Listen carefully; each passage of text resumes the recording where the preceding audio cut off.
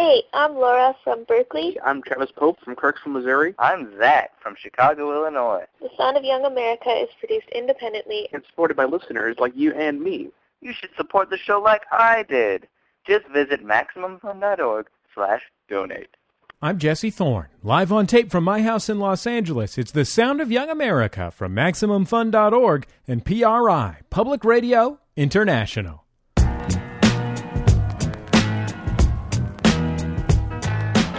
It's the Sound of Young America. I'm Jesse Thorne. My guest, John Darnielle, is both a member of and pretty much all of the band The Mountain Goats.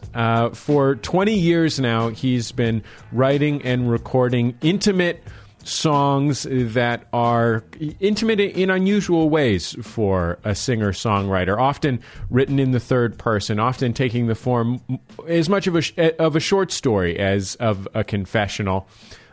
His dozens of albums have earned him a rabid following. His latest record is called All Eternal's Deck. Let's hear a little bit of a song from that album. This is For Charles Bronson.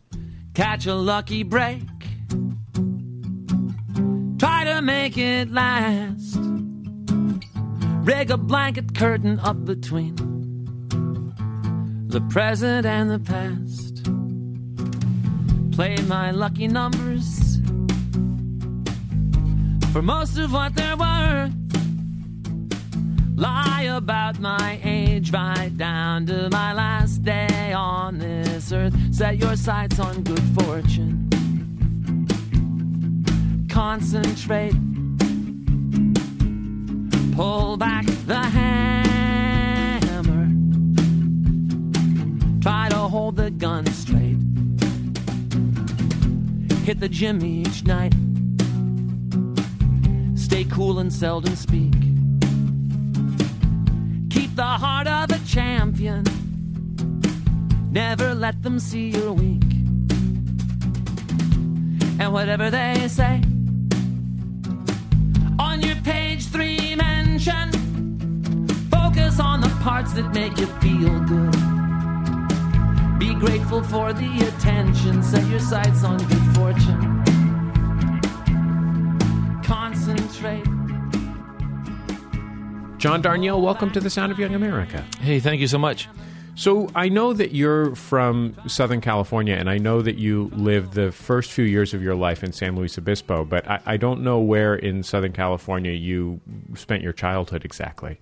A little town called Claremont, for the most part. The journey was from San Luis Obispo, then for about a year or two in Milpitas, which is a little town that not a lot of people outside of the San Jose area have ever heard of, and then we moved to Claremont, and I stayed there from the time I was 8 until I was... I don't even know. I left it when I was 18 to go to Portland, but I came back. So Claremont, not the Claremont that's next to San Diego, but the Claremont that's inland from L.A. This is the Claremont that is the namesake of the Claremont colleges? Yes, I attended one of them. How did you start writing songs yourself? The simple answer is that, because the one that relates to the Mountain Goats is like I was writing poems and I started setting some to music. I mean, of course, like everybody else in high school, I tried to write songs, but they were just appalling, right? It's like I was just writing lyrics that went with the bands I was playing with, I would set to their music. But then my first band started writing, we had a process where, my first real band where we were recording stuff, we had a process where my friend Mark would give me a title, and then I would write down lyrics, and I played bass in this band. And then I would write a bass line, and he would play percussion, and we'd hit play, and we would usually keep the first take. Like I would be making up the melody on the fly. But when I started writing actual songs that I would call songs, as opposed to those which are sort of a formal experiment kind of deal, that was when I was living in Norwalk, and I was writing poetry, and I thought some of it seemed sort of more appropriate to something a little more direct than the kind of rarefied atmosphere of the poetry reading, you know. So I started setting them to really simple chord progressions, and really enjoyed doing that because it's the only, to me, the way where poetry exists is in the air, not on the page. It's like you have to hear it, and so I came around to the idea that a song was actually a discrete construction, not a poem set to music, but its own thing, and started working on those. Here's a song from my guest John Darnielle's first Mountain Goats album, recorded in 1991. It's called Going to Alaska.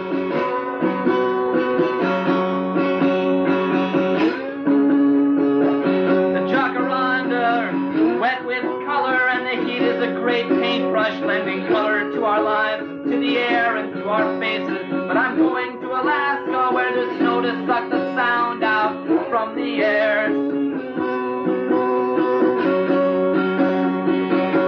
Up, yes, in the branches, the purple blossoms go pale at the edges. There is meaning in the shifting of the sap, and I see in them traces of last year. But then they hadn't grown so strong, and their limbs were more like wires.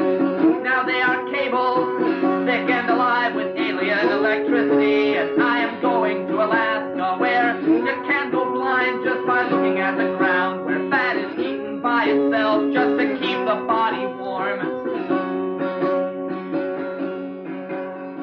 That song was a poem first. I was writing poems, and I had that poem, and I thought, well, the language in this is pretty decent. This is a nice piece of writing. And then I had this new guitar, and I had a slide, a Hawaiian finger covering slide, and I tuned the guitar to a chord and worked on it. And I thought, well, kind of that sounds pretty cool, and you can hear the rhythms, the speech rhythms, in a way that you can't looking at it on the page. So I mean, it's like I'm sure the performance is kind of rough. I haven't listened to that in a long time, but I do know all the words, and I think they're all right. It seems rare to me in the world of singer-songwriters and just people who think of themselves primarily as songwriters to not be one of two things. One is to be intensely personal in the confessional sense, and the other is to be emotionally powerful, but generic in terms of specificities, like the way that maybe like a Bruno Mars song is very deeply felt, but is about just sort of the idea of love or something like that, rather than something that feels very specific. Right. And it strikes me as unusual that many of your songs do not feel confessional, but they feel extremely specific.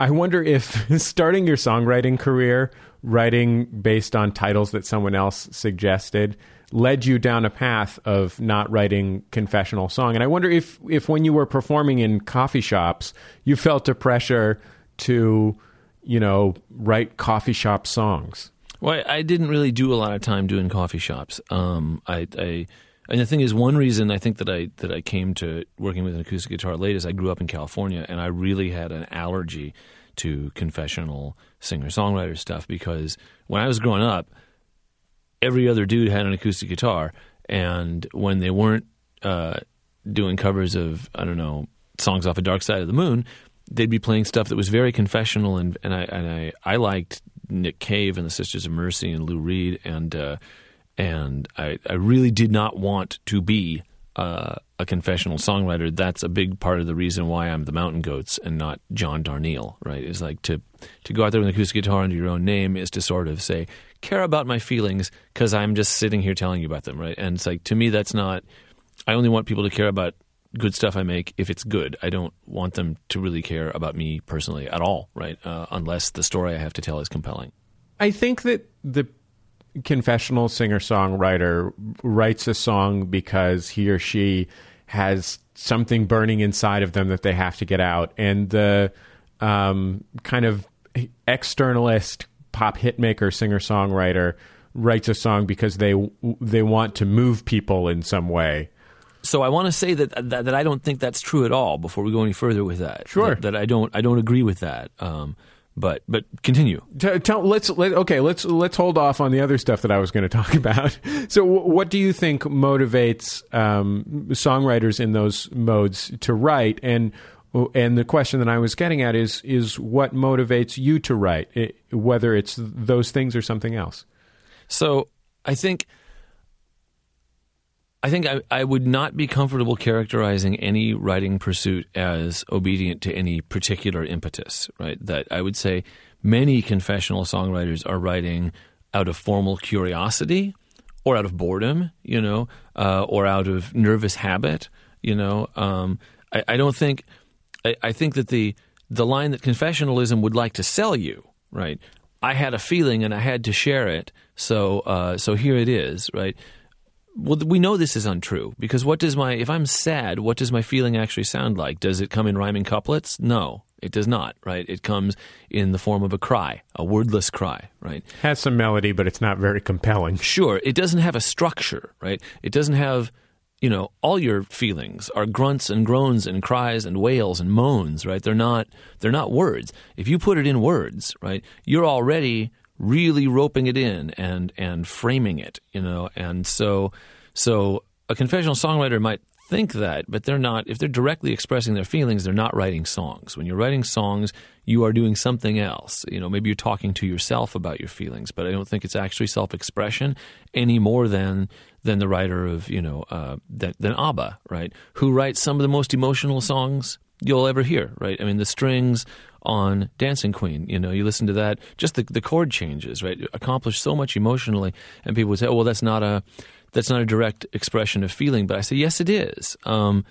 Feeling gets expressed in all kinds of ways, right? And so I think the confessional songwriter kind of has a little parlor trick he does to convince you that his pursuit is less formal than anybody else's, but it's not, right? It's all formalism to some extent or another until you get into like free jazz, or noise or something like that. And the reason I say part of that is, yes, what motivates me, and it's kind of idle curiosity. It's sort of like I will have a feeling, and it feels like, well, this is a sort of this mood, this urge to write, not to get anything out. I don't. When I'm feeling sad, I just indulge the feeling, or I listen to other people's music. When I'm writing music, it is a state of curiosity of like, what is this? It's its own state of feeling, the desire to write, right? And then you start to write and you see where it's going, and it's very much like building sandcastles or something, or making finger painting. It's like you start to divine the shape, right? And you say, oh, it's taking this sort of shape, only it has more of an emotional tone than a sandcastle, right? It's like, oh, it's going in this sad direction, but let me take what I know about sadness and put that in there. It's more automatic than that, but it's less. It's not. It's not. Just the cry of a suffering person. Hardly anybody, in my experience, ever writes directly from their suffering. You write about it afterwards, later, and the same is true with joy or whatever else you're writing about, that you are recollecting it in tranquility, in Wordsworth's phrase. Do you have to do something? First of all, congratulations on that Wordsworth illusion. You've earned your public radio merit badge.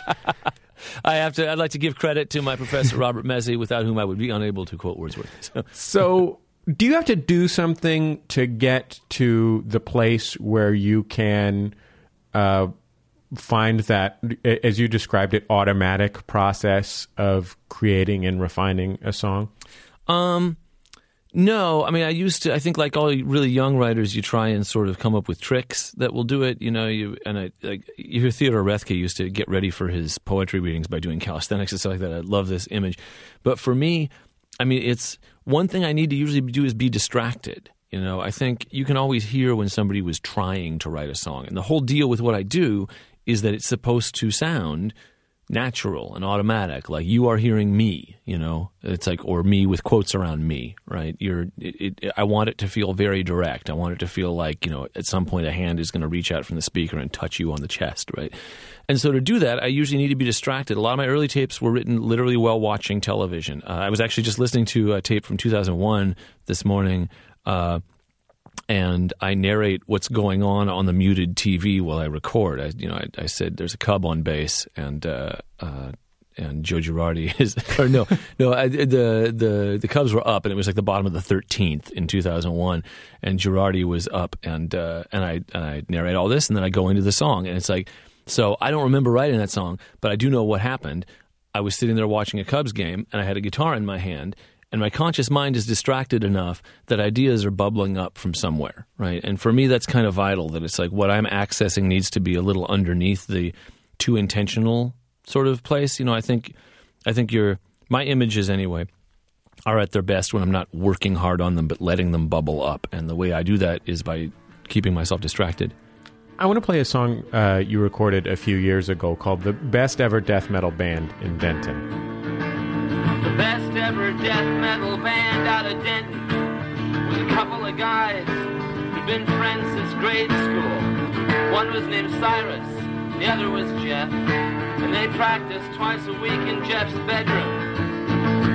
The best ever death metal band out of Denton never settled on a name, but the top 3 contenders after weeks of debate were Satan's Fingers and the Killers and the Hospital Bombers.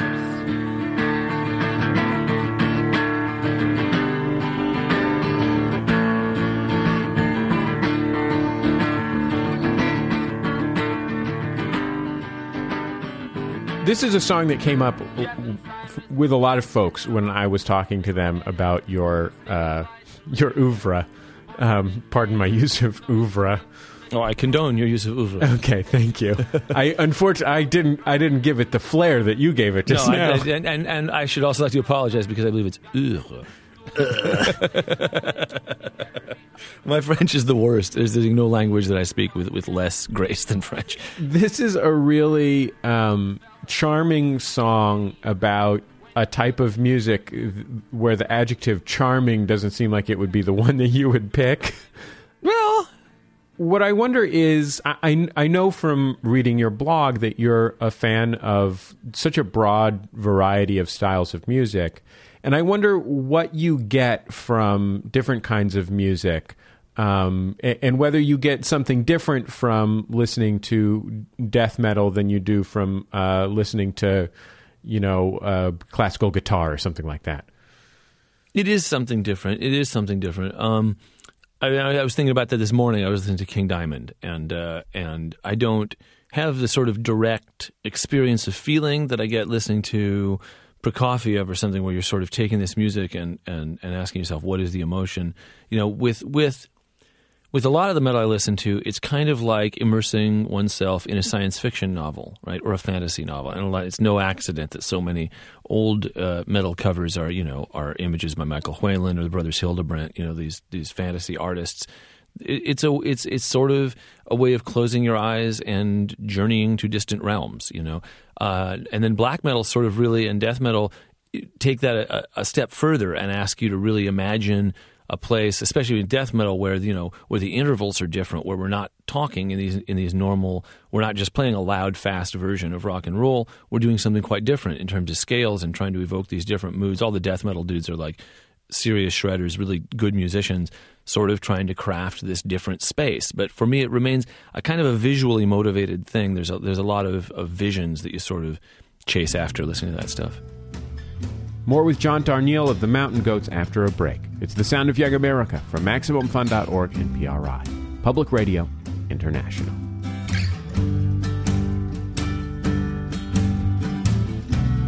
Halls of the stone tower in the foothills. Why should we hide? Production of The Sound of Young America is supported in part by Ask Metafilter. Thousands of life's little questions answered. Online at ask.metafilter.com. If you're interested in joining us at MaximumFun.org as an intern, you can find information on how to apply at MaximumFun.org/internships. We're currently accepting applications for interns for the summer term. If you want more information on how you can become an intern at MaximumFun.org, just visit MaximumFun.org/internships. MaximumFun.org is on the move, and we're headed to you, Midwest. You can catch The Sound of Young America live April 13th at the Second City in Chicago with special guests including Peter Sagal and, I'm not making this up, wrestler/comedian Colt Cabana, as well as musician Robbie Folks and some great stand-up comics. You can also catch Jordan Jesse Go live in Ann Arbor on April 15th. Some talks from me and Jordan on April 16th, again in Ann Arbor at the Ann Arbor District Library. Then we'll be back in Chicago for a Jordan Jesse Go live show on April 17th at the Second City with special guests, my brother, and me. So, I hope we'll see you, Midwest, in Chicago and Ann Arbor from April 13th to 17th. You can find all the information under live shows at our website, MaximumFun.org. It's the Sound of Young America. I'm Jesse Thorne. My guest, John Darnielle, is the frontman and the sole contiguous member of the band, the Mountain Goats. His new record is All Eternal's Deck. Let's listen to a little bit of a song from the album. This is called Birth of Serpents. Let the camera pull back till the fullness of the frame is clear and plain.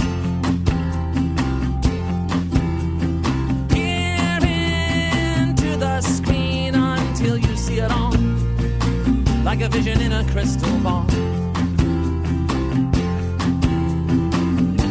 Let it all fill with smoke. Is this somebody's idea of a joke?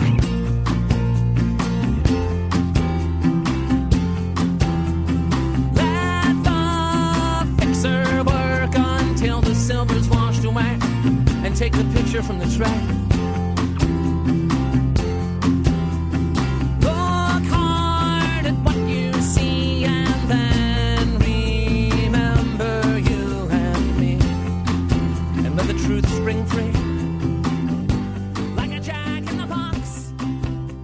John, tell me a little bit about how the way that you have created recordings has shaped your choices as a songwriter and musician. As someone who was very famous or well known for recording, hastily and releasing albums on cassette tape earlier in your career, and has worked extensively with a friend of this program, John Vanderslice, makes the most specific recording aesthetic choices you could possibly imagine. Tell me a little bit about the relationship between your songwriting and singing and performing and musicianship and the medium through which it's heard. I mean, the thing is, my writing process is essentially unchanged, right? We record differently so we can capture the sound of us playing together, and because I enjoy taking the songs into that environment. But the actual process, I'm kind of more romantic than I care to admit about it. That I'm sitting there, sort of having this in touch with the subconscious or mid-conscious moment when I write, and something comes out, and I no longer write as really quickly as I used to. It used to be I sit down, I'm going to write, it'll be done when I get up, period, right? And then I'd record it before I got up, and then that would be over, and that would be what you'd hear. Now all that happens is I sit down. Most of the time I still finish it in that initial sitting, right? But I record a demo, and I send it to Peter and John, and then later we meet in a studio and do it. But the writing process is essentially unchanged. The issue now is like that the way that when I play demos, I'm usually trying to be a whole band, and so then when we meet to work it out, I learn what my part actually is, because my part is not to be the percussion and the bass and the guitar. It's just the guitar, right? Prince in the mid 80s was writing and recording so many songs that he couldn't release them all, despite the fact that he was essentially recording as 5 different acts. Tell me you're going to play Smog's Prince Alone in the Studio at the end of this bit. Okay, fine. Absolutely. You know that song? I've never heard it before. Totally incredible song. Okay, well, I promise we will. Yeah. So he, at one point, was creating acts so that he could put out these songs that he was writing. He was Vanity Six and Apollonia and Instrumental, The Family, and The Time, Jesse Johnson, and The Time, which he'd sort of transformed from a pretty legitimate band that wrote its own songs to just Prince playing all the instruments and then having Morris Day come in and retrack the lead vocal. Yeah, I love the Vanity Six album. It's very strange that you should bring this up, because there's a song that did not make All Eternal's Deck called For Denise Matthews, which is Vanity's actual name, and it's a song about her sort of tailspin that she went into toward the end of her pop life. I wonder how writing so much how you look at this career where you've written and recorded so much, and if you ever imagine yourself as a different kind of artist, one who, slaves over refining 10 songs and tries to put out a perfect 10-song album rather than one who records a second album on cassette tape to release with his CD, which you are doing this time around. Well, I mean that's just the demos, but I mean to me it's like no, I am not for me, music or rock music anyway has to have, an immediacy to it. I'm not a big fan of super Baroque stuff, even though I listen to a lot of metal and stuff, which is very considered careful music, but at the same time, it's about immediacy. And yeah, it's like, but it's funny you should mention Prince because his stuff is very considered and very careful, right? He just is not afraid of staying at work, whereas like there's this weird image that came up somehow during the 70s, I think, of like, of it being asking a lot of a songwriter to write 10 songs in a year, right? It really, let's imagine the worst case scenario of working 5 8-hour days to get a song, right? Well, then you should still be getting 4 or 5 songs a month, right? So I don't. Prince is very productive, just by comparison to people who I think are thinking too hard about the business end of like, you can't exhaust people's attention. You can't, you have to work on a release cycle and put out 12 songs and then work those 12 songs for 14 months and et cetera, et cetera, et cetera. And I've always strongly resisted that. I mean, at some point you sort of have to accept it to a smaller extent because it really is the case that if you put out 2 records a year, then every time you do an interview, the first, second, third, and fourth question will be like, you release a lot of stuff. Do you release everything you write, and so on and so forth? And it becomes difficult to say, well, no, look, I'm a writer, so it shouldn't be surprising that I write, But yeah, so I don't. And the way that I usually say this in shorter version is, it's not that I'm that productive; it's that other people are lazy, right? But I really do think that's true. That if you're a songwriter and you're only writing 12 songs a year. Maybe only 12 good ones, okay, but there's this sort of governing myth of the songwriter that it's asking a lot of the songwriter to write songs. I don't think it is. I think if you are a songwriter, you should pride yourself on being productive. Have you ever considered combing the country for spectacularly beautiful multi-ethnic women with whom you can place your songs and you can write and record it and then have them re-record the lead vocal? No, I have a resistance. No, I have not. Well, John, I really appreciate you taking the time to be on The Sound of Young America. Sure. John Darnielle is the frontman and sometimes sole member of the Mountain Goats, although he does have a regular group of collaborators these days. His new record with the band is called All Eternal's Dead. Per John's request, we're going to close out this segment with this song from Smog called Prince, Alone in the Studio. Alone in the studio,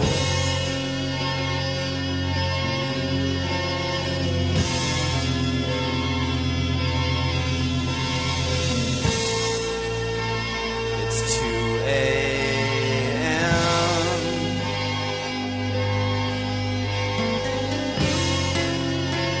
and all the girls are gone.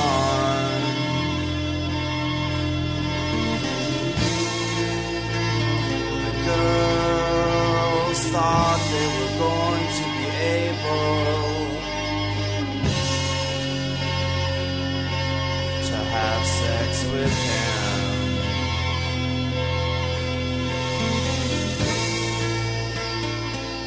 That's our time for another Sound of Young America program. I have been your host, Jesse Thorne, America's radio sweetheart. The show is produced by Speaking Into Microphones. Our music is provided to us by Dan Wally. Our editor is Nick White. Producer, Julia Smith. Our intern is Lindsay Palmer, and our development director is Teresa Thorne. You can find us online at MaximumFun.org, where you can download all of our shows for free. If you have thoughts about the show, you can email me directly, personally, at jesse@MaximumFun.org. We'll see you next time on The Sound of Young America. Production of The Sound of Young America is supported in part by Ask Metafilter. Thousands of life's little questions answered. Online at ask.metafilter.com.